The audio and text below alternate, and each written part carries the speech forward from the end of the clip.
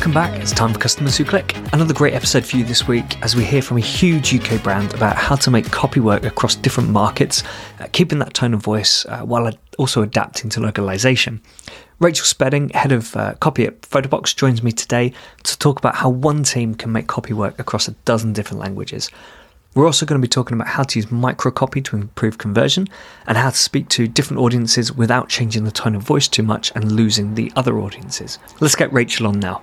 Hi, Rachel. Thanks for joining me today. Would you mind just introducing yourself? Give us a bit of your background, what you're doing at the moment and how you've got to where you are. Nice to be here. So I am currently working as head of copy at Photobox. And for anyone who doesn't know, they are a company who print photo products. So mainly in the gifting space, photo books, photo mugs, basically personalized gifting products. They've been around for about 20 years or so now. So they're kind of big dogs in the space of photo printing. Prior to that, I was working at Treatwell, which was a startup for booking hair and beauty appointments online. So very different. That was more service and software as a service company as opposed to the physical product space that I'm in now, and freelance on the side of that. So helping various smaller brands to kind of find their voice along with a bit of brand strategy work as well. And yeah, just always been around words essentially. Awesome. Sounds good. So yeah, how do you get customers clicking at Photobox? So Photobox customers love a discount and they tend to know that we're the brand that will offer that discount. And I guess the difference for us is that we are not the only ones offering a discount. So it's actually pretty rare to find a photo product company who are charging full price on their products. It tends to be kind of slash prices everywhere. So we need a point of difference as to why a customer would come to Photobox. And I see copy as kind of our key way to deliver that. So we have 3 brand pillars of customer benefits, which are ease of use, quality, and speed of delivery. So I suppose while a discount might be the reason that you find us, the way we introduce ourselves as a brand and how we communicate with you beyond your purchase, which is predominantly through email and push notifications and the like. Hopefully that's the reason that you would stay and continue to buy with us. I suppose on a more tangible kind of level, our biggest sort of click successes fall into like those more kind of classic marketing wins. So like clickbait style subject lines are not something that we'll always put out there, but we kind of know that they're reliable if we do. And I noted down just a couple of ones that have been good for us in terms of high click-through rate. So one we had, which was buy a photo book today, or one of my favorite push notifications that was a trigger that we send to customers who've abandoned their basket. It says the push you needed with the little eyes emoji, and then a few more clicks and your creation will be on its way to make someone grin. And so those kind of like more snappy, kind of cheeky bits of copy that tend to get people opening and coming through to our website or to our app. But I would say that that's kind of an ideal scenario, and we're constantly fighting to hero brand messaging over discount-led copy, but 9 times out of 10, a price-led message will be the winner because that is what customers tend to come to us for. But then I guess I also just wanted to touch on in terms of what gets customers clicking, the kind of relevancy for us being big. So we're answering our SEO briefs daily and we're writing more content to get us noticed by Google, but we also play into the context of what people are searching for and promote that on social. So we recently did a Instagram story on 10 places to visit in the UK, which is contextually relevant because people are looking for a holiday destination at the minute. But then we kind of cheekily infused some copy into the end of that story to say, once you finish going there, remember to print your photos with us. So by having sort of relatable and genuinely useful copy, we're hoping that customers will then naturally think of us when they want to print photos, and we'll be the place that they click to come and create with us. Yeah, you're providing that kind of free extra value, which makes someone say, exactly. I don't know, why did I go on this holiday, or why am I here in the first place? Oh, it's because of that article that I read on the Photobox website, which is not necessarily where you'd expect to see an article like that. Yeah, I quite like the examples you mentioned. The reminder ones in particular is interesting because I get why that would work, but it's not quite as aggressive as there's email subject lines you get which are free or forward, and it's not actually in response to an email. It's just that first contact where they're using that subject line, which gets a bit annoying. It does get, and it's a bit disturbing at times. Like I've had ones that say like an update on your order, or like there's a problem with your order, things like this that you click in. And I find a lot of fast fashion brands do that a lot, and it does get your attention and you do think like, well, that was smart, but ultimately it's probably doing more harm than good to the brand.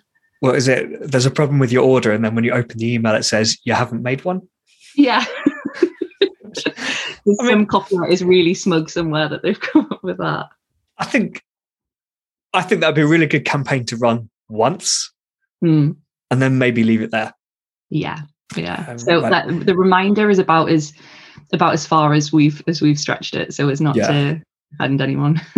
So interestingly, I was doing some customer interviews today. In fact, they're pretty much all week, and someone brought up emails, just brought them up by herself. We didn't ask her, and she mentioned that she would actually like to see more content-led emails and less of the reminders and the discount stuff.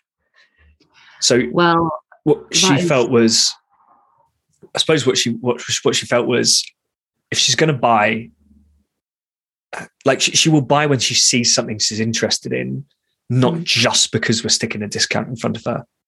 Yeah. It's a difficult one for us. Like, we are trying to push inspirational content more and more, because especially, I don't know what kind of space she was working in or industry, but we are supposed to be inspirational in the sense of you're ultimately printing stories that you've made outside and with your favorite photos. And so it figures that we would be wanting to lead customers to go try this, or this is how to take your photos in the best way, or whatever that might be. But ultimately, like, it's the classic brand versus sales kind of debate that will just be ever running. Due to get it everywhere. Those emails drive sales, but there's still a benefit to what you're doing, right? That content will still be driving sales, and it could be driving sales from either new customers or people who don't open the emails or aren't subscribed to the emails. Whereas the people who subscribe to the emails, they might actually literally just be that cohort of people who wants discounts. And the only reason they're subscribed to the emails is to receive discounts so they can make a purchase. Yeah. So if you kind of work these things out, then it does lead you down that route of saying, well, there's not much point putting the time and effort into the inspirational content in emails because people don't want it. They kind of know what they're doing anyway. They just want the discount, and then they'll make a purchase. I mean, I've seen it plenty of times before. Actually, one of the first episodes, episode 2 or 3, I think, with Parry from Phrasee. I don't know if you know. Do you know Phrasee? No, I don't. It's an AI copywriting tool, which is probably your worst nightmare. Cool. But Jitters. At the time, it was, I think, solely email subject lines. And the idea was that it takes away that bias, that personal bias on what you think is a good subject line. And it spits out 20 of them for you to use. And for one of their clients in the hobby space, they actually found out that they could just ditch discounts. They didn't have to be discounting. People, the discount was a bonus to the customers, and it was taking 30-40% off the revenue for the business. But actually, when they went with more content-led subject lines, people were still clicking through, people were still buying. Then they shifted to content in the emails, and people were still buying, clicking through and buying. So they kind of worked out that actually their audience didn't really care about discounts. They wanted the right products for the right project. Okay. I guess as well, that then comes a lot down to your targeting, right? Like, if you know that you've got that like hobby crowd and you can direct, that kind of content to them, I feel like that then influences what you can write about. Because for us, we at Photobox specifically, we can't target, due to resource, essentially we can't target very specifically at the moment. And that is such a magic way to be able to, from then on, you can be like, oh, we know that this inspirational content is going to get read by someone, even if we still have to churn out discounts for everyone else. But that's pretty smart that they could then know that from, I guess, who was opening, who was reading, and who was clicking through. I mean, but you've got to, like you said, with the resource, you've got to have the people available to be able to assess that data, analyze the data, and actually come up with these conclusions, possibly even do those interviews as well to find out what these customers really want. I mean, there's other industries as well where either people aren't putting in the effort and not going to bother, or they are. It's such a difficult industry, and they've tried it, and it's impossible to not discount. The supplements industry in particular, that's another one where I receive discounts. I mean, there's one brand who email me every day. I think it's on average every day, because every now and again they miss a day and they seem to make it up a couple of days later. And every single email is promotional. But it's really problematic then, I suppose, as well, because like you would assume then that website is always, or that company is always going to have a discount. So even if you haven't received an email, you'd think, well, I'll find the discount code somewhere online. And so you kind of then lose the impact of getting any emails at all, because you just know that it's an always on discount company. And it's sort of then, the poor person writing that copy, if someone is, who's not getting to get any message across aside from just slash pricing. Yeah, that a content-led email is not going to work, but you're also starting to see that your discount-led emails aren't working. Exactly. Because, there's only so much you can buy, right? That's in fact, that's the thing that annoys me more, really. I was receiving promotional emails before I'd even received the product. Right. So their problem really is they're not taking into account any sort of customer behavior. They're literally just saying, anyone who hits this list, we're going to email them every single day with a new campaign. And it's so resource intensive as well. It's just... And almost a wasted opportunity where I don't know if they were anyway, but something we've started doing more recently is packaging inserts and including like a flyer the way, HelloFresh is obviously the brand that kind of includes all those leaflets, but within our Photobox parcels, there'll be a leaflet that comes through and it has our kind of brand manifesto and something quite inspirational on there, but with an exclusive discount code on the back. And that just seems like a far more effective way of not only passing on that discount, but then building a bit of like brand loyalty there as well, where actually, like you say, you can tell you've just not even been considered in that journey. You've just been chucked a random email to be given more money off. It's a waste of opportunity, really. Yeah, exactly. I want to move on slightly about kind of tone of voice, because so Photobox is it global or is it selective with countries or? Yeah, I think we're in 11 countries, but I'll probably got that. All right. So with copy, how do you make sure that you're kind of consistent? Basically, how do you make sure you're giving everyone that same brand experience and that tone of voice? But bearing in mind, you've got to be translated into 11 different languages. Yeah, I'd say sort of communication sounds a bit obvious, but is the key thing between our teams. So we're fortunate in that we have a French copywriting team as well as English. So I've got two amazing French copywriters and they work in parallel with our UK team. And while we can't speak every language, if only, we can collaborate together and run lines past each other to try and get consistency, at least between English and French. And the way we then work is we'll send English and French off to a translation agency, like you say, who will translate, not transcreate. So it is pretty kind of direct translation. And so I suppose where it gets more difficult is, and I've had this problem at companies previously, is trying to get consistency the further away from English that you go. So Australia or New Zealand, who we have now at Photobox, we can write as an English speaker and we can change out to be relevant to the seasons or to kind of other types of nuances.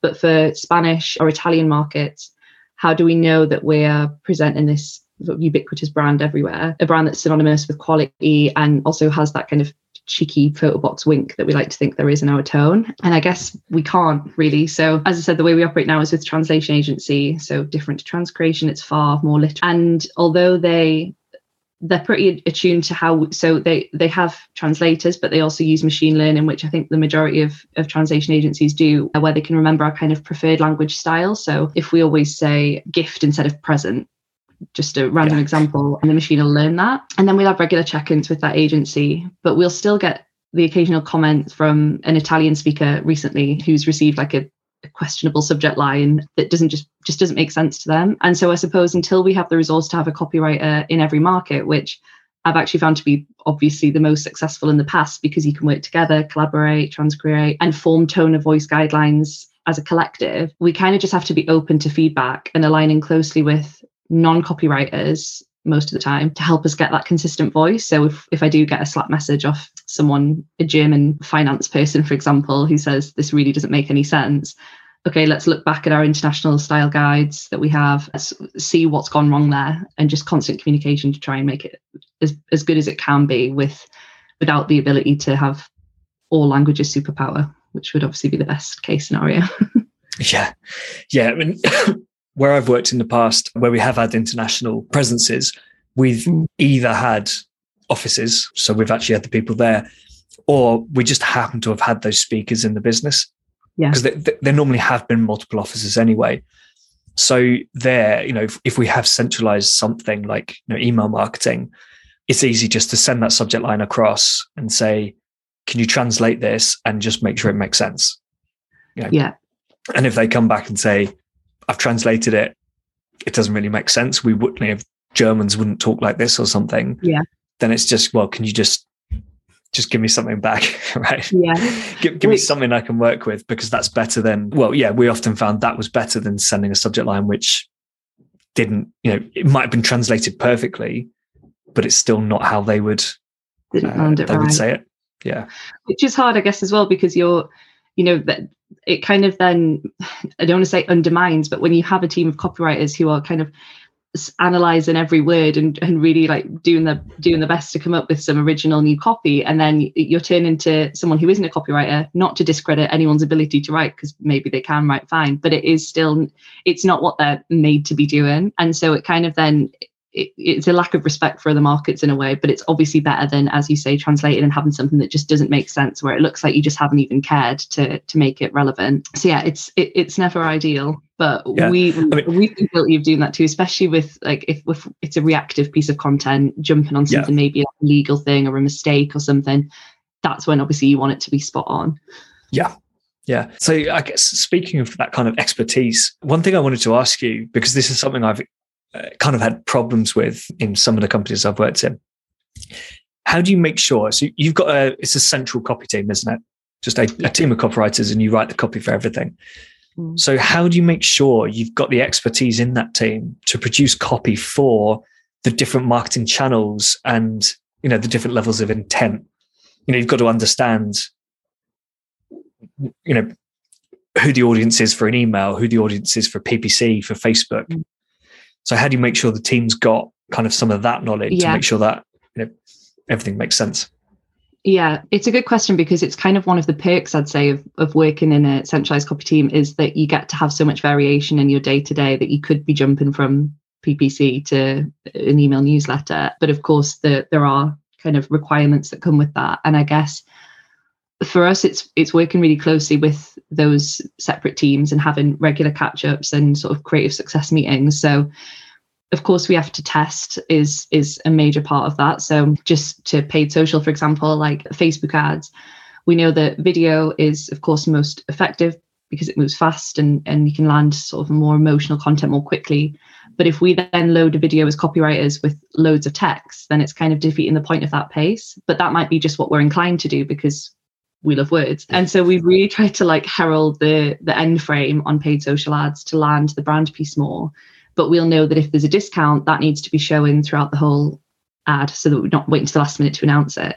And I guess it's those kind of learnings that have come through workshopping with our paid social experts or our CRM teams or whoever that team is, and not just working in silo. Because I think, in the same way you'd kind of collaborate with a designer, there's nothing worse than just kind of writing a piece of copy and churning it out to be used on any. So I guess getting data from those teams, suggesting tests, not just adhere into them. So recently we've been looking into whether questions for subject lines are effective or not, something as minor as that. And then I guess just accepting that sometimes a subject line isn't very good if the experts have told you. But then I guess just to like caveat that in the same respect, like it does work both ways. And sometimes our search team, they might tell us that a PPC ad is performing really well and it gets the most clicks by far. But if I look at it and it's super dated or it feels really off brand, and for us, that would be loads of exclamation marks because I've tried to cut them from the majority of our copy. Yeah. Those experts, they also need to be open to feedback from the copy experts. And so, yeah, just collaboration, communication, and having monthly basically workshops where we look back on creatives that we've pulled together and they can feedback and tell us how to improve. But we can also chip in and say, this is what we want to do as a copy team. This is how we want to get better. Yeah, I can imagine that can maybe be a bit difficult conversation because, I know I've been in that position where someone's given some feedback and saying, you can't do it like this. It needs to be like that because that's on brand. And my response is, but this works. Right. And it's not, in some cases it's not, well, I never felt it was massively off brand. It's not like I was using different fonts, different colors and things. Yeah. But, example, the exclamation marks, right? If that test has been done and exclamation marks won, then my response, especially, I'm a conversion marketer, right? My response is always going to be, well, we keep the exclamation marks because it makes money. Yeah. And I guess, I mean, maybe exclamation marks is a really specific thing, but I suppose it's that kind of long-term win. Again, it comes back to like building brand awareness versus getting sales. But like a lot of people would probably say, what does an exclamation mark, what harm does it do to a brand? And like you say, if it's performing well, just keep it in. But if we're not using them anywhere else, and I appreciate this is a really specific example. Yeah. If we're not using them anywhere else and you just see it on that ad there, it's just not going to be building that kind of ubiquitous feeling of Photobox, for example, that you see everywhere else. And I guess I would argue, and maybe my manager would hate me for saying it, that it's more valuable to have built that long-term awareness and got someone to buy into your brand and buy into that consistency and what they expect to see from your personality, versus that one random ad that you do click on that doesn't feel like us. Otherwise, we're not going to manage to be separate from these other competitors if we can't be consistent within ourselves just for the sake of a quick sale. But the PPC team would probably disagree. So. Yeah. I mean, with things like subject lines, I've run tests. I can't remember the exact one, but it's things like writing 20%, the word percent, instead of using a percent symbol. And yeah, if everywhere in the brand use a percent symbol and then the subject line starts going out with the word percent, then yeah, it's kind of difficult to justify, especially as the difference there is probably quite minor for the customer. It's unlikely to make that big an impact. Yeah, and I suppose it's around timelines as well. Like if something might not have worked, I think we've been quite guilty of if something didn't work 2 years ago, that becomes a rule that we never do it again. And I mean, quite literally, so much has changed in the world in the last 2 years, not to say that would influence how people see the word percent written as a word or as a symbol. But then again, you don't know. And so I feel as though regular testing is important, and to look back on what you've done and like refresh those tests regularly if you can. Obviously, I guess like A/B testing is, well, for us, quite a simple thing to do. And yeah, just make sure you're being relevant to the time. So if something wasn't working, I mean, so this time last year, people were starting to go out again and for us take more photos and create more products again. But it felt like something that was quite new and exciting. And so that might have changed how we presented subject lines to how we would do it now. And maybe exclamation marks were more relevant then when there was this kind of burst of being back out in the wild and living again versus now. So, okay, maybe we need to test that again because everyone's in a different mindset to where they were this time last year. So I guess, yeah, being like consistently staying on top of those tests and not just taking something as Bible just because it once was that way. Yeah. Well, I imagine an example that probably happens to a lot of businesses is around sustainability. Yeah. And how, maybe 10, 15 years ago, if you put sustainability messaging on your products and in your messaging, it might not have got any response at all or a very low response. But now it's definitely, it's a lot more prominent. People, again, with these interviews, it comes up, right? People say, I like to buy from businesses that are ethical and sustainable. But yeah, you're right. If you tested that 10 years ago and said, well, people don't care about sustainability messaging, so you never bring it back, then you're missing out. Definitely. That's a really good example. Yeah, that could be one of those things that, if you're sorry, is it like USPs? I've mentioned this on LinkedIn, actually. You might have the same selling points as your competitor, but if you're the one talking about them, then you have the USP. Right? So your competitors can be sustainable as well, but if you're the one who brings that messaging back in, because now it works, you're the sustainable brand, not the competitor. Yeah, definitely. It's better to be, and I suppose that's quite a relevant example to us. We've just launched a sustainability sort of web page that you can learn more about us, and like scrutinizing the copy on that, even just for me, is so different to how I would have approached it last year, where people are, so attuned to greenwashing and like reading between the lines of, we know there's a lot more we need to do. You need to be literal now. And so if you can even if you're even if you're admitting, the fact that you haven't done enough yet, but you can call out a few things that you have done, that's going to give you a one-up on the brands that are saying nothing at all. So it's a really good shout. Yeah. Yeah, I've mentioned this before, actually. Yeah, because I've had at least one conversation about sustainability on the podcast, but it's probably might have been 3 or 4 years ago, I reckon. 4 or 5 years ago, lots of brands started to put just a recycling symbol on their product pages, or a little icon which said sustainably sourced, or something like that. But there was literally nothing else on their website that would back that up. Yeah. And that's the situation where people look at it and go, really? Like, are you really? Mm-hmm. Whereas you can tell with certain brands whether they care about it, because it's kind of all over their website, but without being all about their sustainability efforts.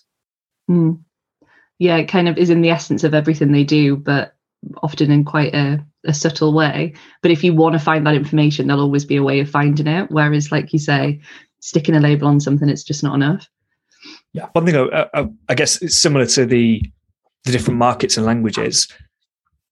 Obviously, your products appeal to pretty much anyone of any age, gender, whatever, right? You know, if you're 18, you're taking photos, you're out taking photos, you want photo frames or books or whatever. And the same if you're 80, you're still interested in these products. So how do you kind of speak to those different audiences who are going to have different needs and requirements, different reasons why they're buying? So how do you deal with that, maintain that kind of consistent central like tone of voice, but that also speaks to different demographic groups? Yeah, so we have 4 kind of key audience types at Photobox that are all united by one umbrella, which is wholehearted connectors, we call them.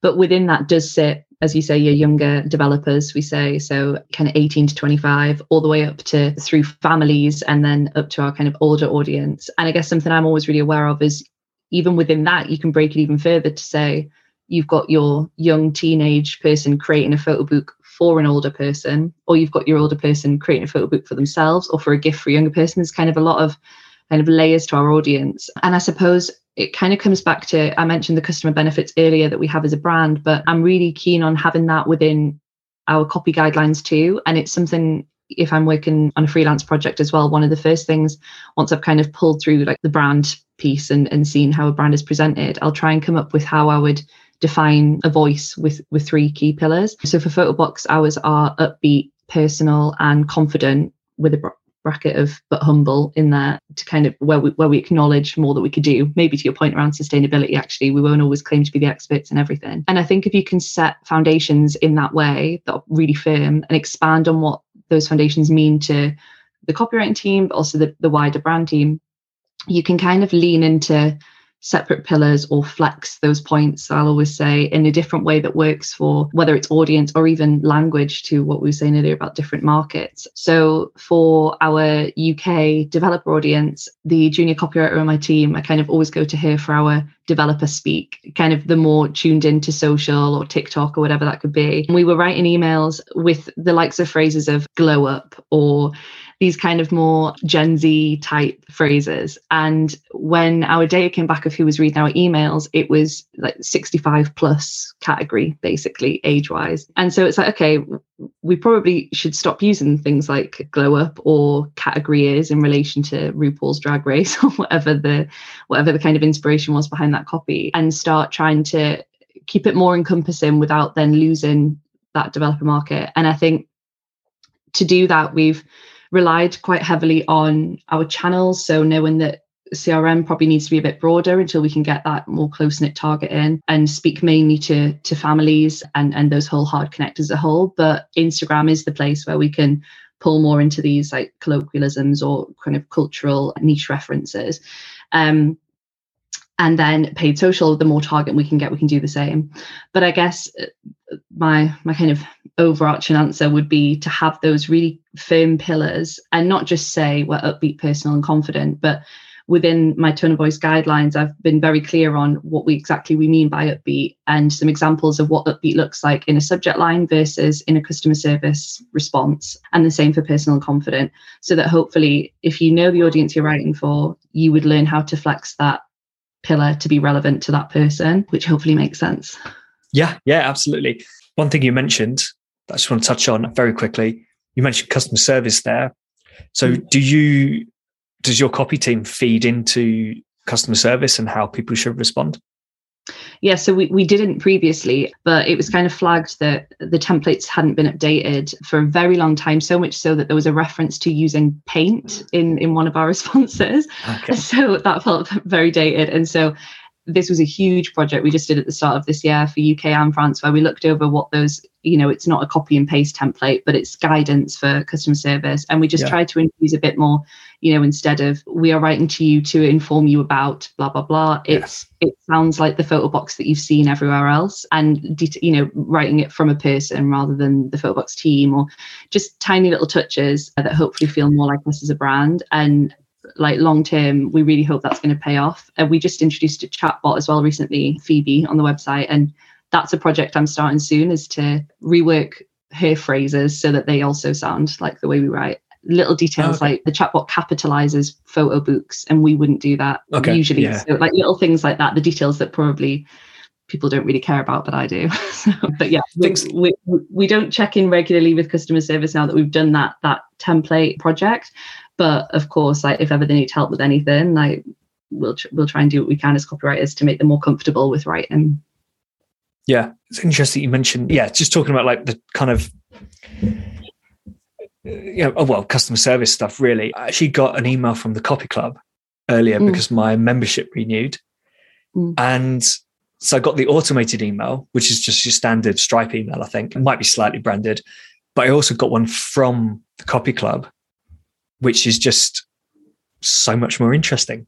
Obviously, more interesting than a template, but it's so more interesting than pretty much any receipt email that I've ever received. And it's only a tiny amount in there. It's partly just the fact that in the subject line, it says forward to finance with a winky smile. Right? Because, I mean, I imagine a lot of people in there are part of companies who pay for the membership, I suppose. I mean, mine does, but it's my company, so I am finance. But yeah, it's just stuff like that. And this is something that I've talked about before as well, particularly with an email. Just because it's transactional email doesn't mean it needs to be boring. Like you can get that tone of voice in there. You can make them interesting, make people like smile when they read their order confirmation email, and not just because they're seeing the list of products they've spent money on. Yeah, I wonder, like it's a bit of a sort of different example, but when I worked at Treatwell, we were obviously every month our salon partners were receiving an invoice of the money they were to pay to Treatwell. And, you kind of see this really fun, exciting brand outwardly, but this invoice would come through that was super formal and almost like looked like some sort of like eviction notice or something. And really what we want to say at that time of the month is like, oh, it's amazing to have you as a partner. Like, look at all the people we've brought through your doors through this month. This is all the ways we've helped you. Like, oh, by the way, this is how much you owe us. Something like that. That's just, it's not a daunting surprise when it comes through, but actually it's useful. It's a bit more uplifting, and hopefully it's keeps people on your side. It's a cost. It's an invoice. It's something they don't want to pay really because it's paying money. But the email, you can rewrite the email to make people excited about it. And I suppose one thing I'll probably look at doing with that is saying, your invoice is £5,000, but it's because we generated you £50,000. Yeah. Right. Exactly. So kind of putting that framing on the invoice to say it's not that much money given what we made for you. Which kind of brings me on to microcopy, which is something we wanted to talk about quickly. Have you got any examples you can share, or are there any particular areas where microcopy is a bit more focused for you?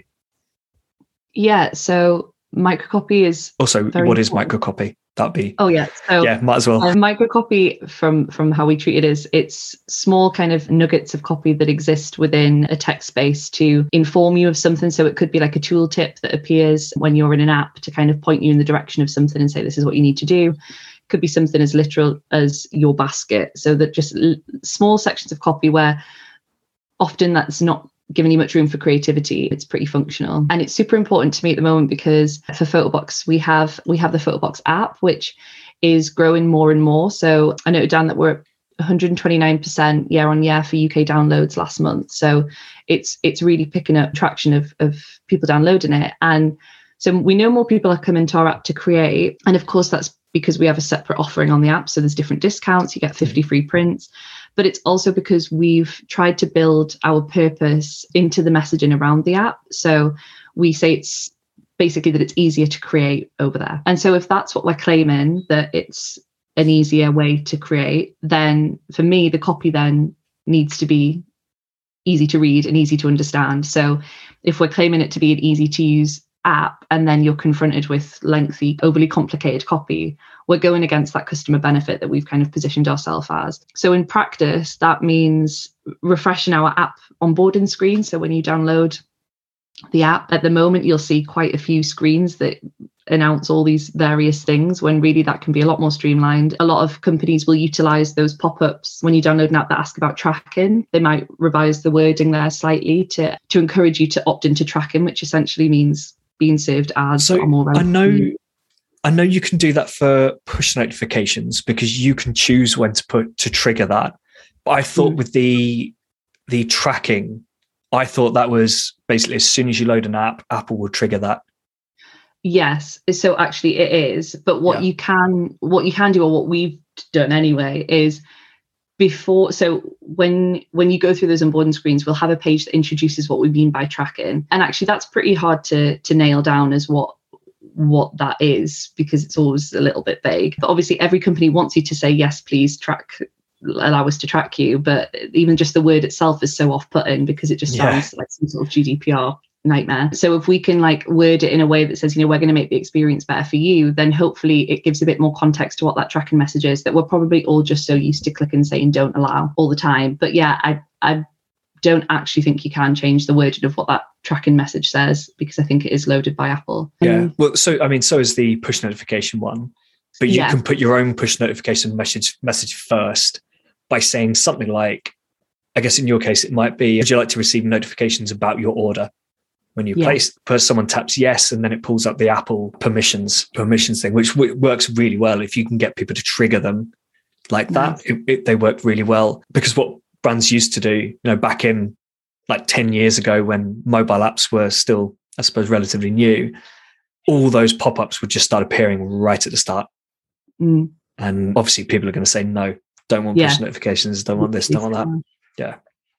And I guess even that then kind of on those onboarding screens, when you're being confronted with that, if you've then got to flick through a million slides or whatever it is to tell you how the app works, it just feels like an effort to even get to the creation stage. Yeah. So there's been a lot of streamlining and focusing on our micro copy, and I suppose even down to tooltips, which I mentioned earlier. So if you're creating a photo book with us, we might have a kind of handy pointer that pops up while you're creating, and that should add to the experience and not just be something that you also have to click off. But I think micro copy, it can be a bit frightening, which probably sounds a bit hyperbolic, but you're trying to land brand personality in a small space where you need to be direct and functional most of the time, which is probably why I like writing it, because it's challenging. But I guess it's when you have little wins like an emoji or whatever to just add that bit of something that isn't just really direct and functional. But microcopy is another thing that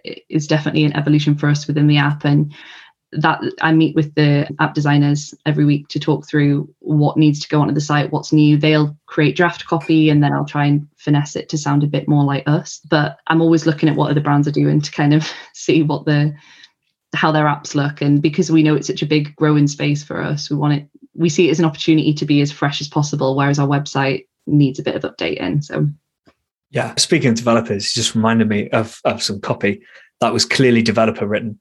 I was looking at doing online shopping. For some reason, I didn't have COVID. I might have been in isolation or something, during those periods. And on Ocado, so the Ocado website wouldn't let me log in.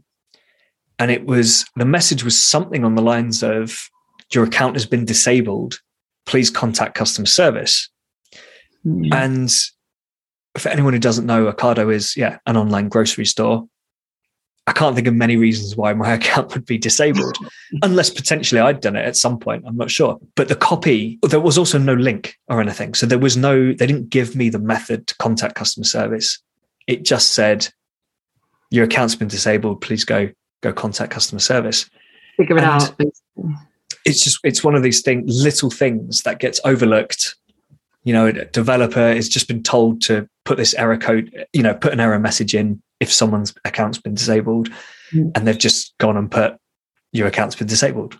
That's what it is. Not really thinking about things. I did get told in my first job, when you're putting together briefs for developers, you have to be very, very specific, because if I remember on this wireframe, I had a little box which said button.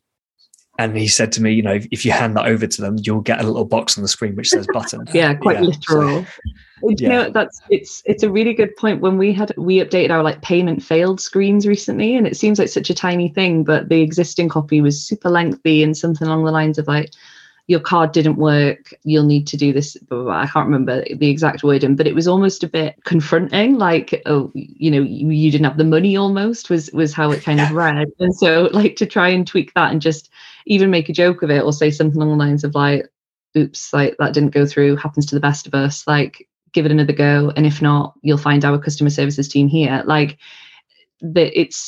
It's just a screen that could so easily be overlooked. But as you say, that kind of stood out to you straight away. And to me, if I read that my account had been disabled, I would instantly think hacking, that someone had been trying to get into my account. And of course, maybe it doesn't matter on a Cardo, but it really would if it was a banking app, for example. So it's so good if we can audit regularly various screens that are on the app or on the website, whatever, and just say, is there a better way we could say that's the customer might not even notice that it's a nicer way of saying it, but they'll notice if it's said in a not very good way. So. And it occurs with error messages a lot. I think they're quite an overlooked area. The number of websites where I would go test things. Obviously, with every client that I start with, one of the first things I do is have a run through of their website, have a little play with it, click on random things, try and do things in ways that I think shouldn't work, and see what happens. And a lot of the time there are problems in checkout. I won't put my phone number in a compulsory field or something like that. And the error messages are just not helpful. And so formal. I think everyone goes really formal on an error message. Well, again, I think there's probably a lot of default error messages. If you're using Magento or Shopify or something, there is probably a default error message that displays unless you go in and change it. And that default error message is quite possibly written by a developer who just is told he needs to display an error message there. So one more question on the copy side. How do you make sure you and your team are always improving? So I guess it's tough to know with anything brand related exactly what improvement means. And I just noted down to call out an example of when an out of home campaign we ran at Treatwell that we were super proud of. Really hit the brief, it was super relevant, and it was just cool, to be honest. But because it didn't seem to drive a clear uplift in sales, it was more or less considered a failure. And that would suggest then to me that in order to improve, we'd need more sales for our next campaign. But of course, brand doesn't work like that. And behind the scenes, maybe it is working. People are sharing clever copy lines with their friends, although it's probably just copywriters that do that. Or they're presenting it in brand workshops is a good example. Or the ad's just sticking in their head and it might get traction 4 months later. It's just so hard to know. So I guess we do have brand trackers in place, at Photobox, for example, that collect data monthly. So we can ask customers which brands they think of when you think of a photo product company and hope they say Photobox. Or we might show them an ad and ask who they think is behind it, and again, hope they say Photobox. But that can't always be attributed back to copy, although I'll usually say it is, because I like to think that we have the most impact. But then I suppose personally, I think just surrounding yourself with other creatives. So I might think that a line that I've written is genius for an advert. I probably won't, because I'm the queen of self-deprecation, but I might write something and think, oh, this smashes it. But you've just got to run it past a whole bunch of people, copywriters, of course, to check punctuation, but real people too. So my friends or my boss or my family, and really check in on am I calling out a human truth in that copy, or is it just something that me and my mum do in our northern town, whatever that is. So I think getting feedback from people on that within your industry and outside of it, it can only make you better, if not just at copy, but at responding to feedback. So surrounding yourself with people that you can rely on to ask for an honest opinion, and that's just going to make you better all round. Yeah, absolutely. Awesome. So is there anyone in the kind of e-commerce marketing space that you'd want to sit down for lunch with? So by this, do you mean a person or like a brand? It could be a person, or if you don't know who the person is, someone from a particular brand that you like. Yeah, if you don't know the exact person, that's fine. Okay, cool. So, well, if it was a person, I did write down that I would speak to Whitney Wolfe Herd, who founded Bumble, but I would want it to be lunch and dinner and drinks because I'd have so many questions about how she kind of shifted the dating app scene and revolutionized it. But as a brand, I actually would say Gorillas. So the marketing team behind Gorillas, which similar to Ocado in a way, is an on-demand grocery app where they deliver to your door in 10 minutes, I think is the claim that they make. Yeah. And I guess the reason for that is that there are so many grocery delivery apps at the minute that I'd kind of like to understand how they're pushing to be the go-to option. So I was at a festival at the weekend that was sponsored by GoPuff, and I've been targeted by so many Gorillas ads that to me, they, in my kind of media echo chamber, were the kind of go-to app. But then seeing this like big time sponsorship made me realize, okay, GoPuff must be doing pretty well. So that says that Gorillas are doing a really good job of targeting me. So I'd just like to understand how they're trying to be the best in the business right now, and they bring really good snacks as well to lunch. So yeah, I mean it's a competitive space that people have been trying to crack for probably the best part of 10 years now. I think, back when I was at Marco Media with My Voucher Codes, I think there was an app called Jinn, Jinn. Maybe that was a bit later, but yeah, that was the like Uber for anything sort of proposition, right? We will go. So they didn't have I don't think they had stores or any sort of pickup locations. They would literally just go send this person to go pick up whatever you had asked for from whatever store. So it's kind of like a Postmates in the UK. Yeah. I feel like we don't have that anymore. No, we do. I just don't think anyone's made it work here. I don't think any because I think Postmates, I mean, I don't know. I imagine they've had hundreds of millions in investment. And I don't think any company in the UK has had that level of investment to try and make that particular offering work. Because I hope they don't, because it's like already Gorillas has made me so lazy. Just when there's a shop around the corner, like if I could get literally everything delivered, then I wouldn't leave the house. So it's probably for the best. If they don't. Yeah. But also, I think if the likes of Uber Eats and Deliveroo are still trying to power through, then it's a tough space. Final question. Are there any marketing tools that you'd recommend, or copywriting tools? That kind of comes under marketing. Yeah. So, I mean, I do admittedly use Grammarly now and then if it's something really important, just if I don't have a copywriter to run past, although Copy Club is amazing for that as well, for speaking with copywriters. They're probably quite obvious, but I just would say Facebook Ads Library, which I'm a bit weirdly obsessed with, to be honest, like looking at what competitors are doing. So right down to like their choice of headlines, which can only be 40 characters on a Facebook ad. So looking at how diverse are they within that? Are they testing them? I think there's so much to learn from looking in Ads Library, and also looking at your own ads and seeing if they're looking a bit dated or what you need to update. And then the other one would be Milled.com, which is essentially a website for looking at how other brands are running email campaigns. So you just search for the name of the company and it'll bring up a whole host of their email template. What's that one? Milled.com. Okay. ILLED. And it's especially good for seasonal campaigns. So if you're looking at like a Father's Day or a Valentine's Day to see how competitors have kind of position themselves for that, but it's also great for looking at your own content. So I just did a search of us earlier to see like if we've kind of maintained the look and feel that we were trying to do for this time of year, and luckily you can see that. But I think it's just good like to check in and see how that aligns with other companies too. I just like to stalk the content basically, so I think that's a good one to have a look at. Cool. All right, sounds good. Well, thank you. This has been fantastic. Really, really interesting. Copies. I mean, copy something I work a lot with because half of conversion, probably about half of conversion is copy related. If anyone wanted to reach out and find out more, what's the best way of doing? And LinkedIn is probably the best place to go. So just Rachel Spedding and drop me a message there. Cool. Awesome. Right. Thank you so much, Rachel. Thanks, Will. It's really nice speaking to you.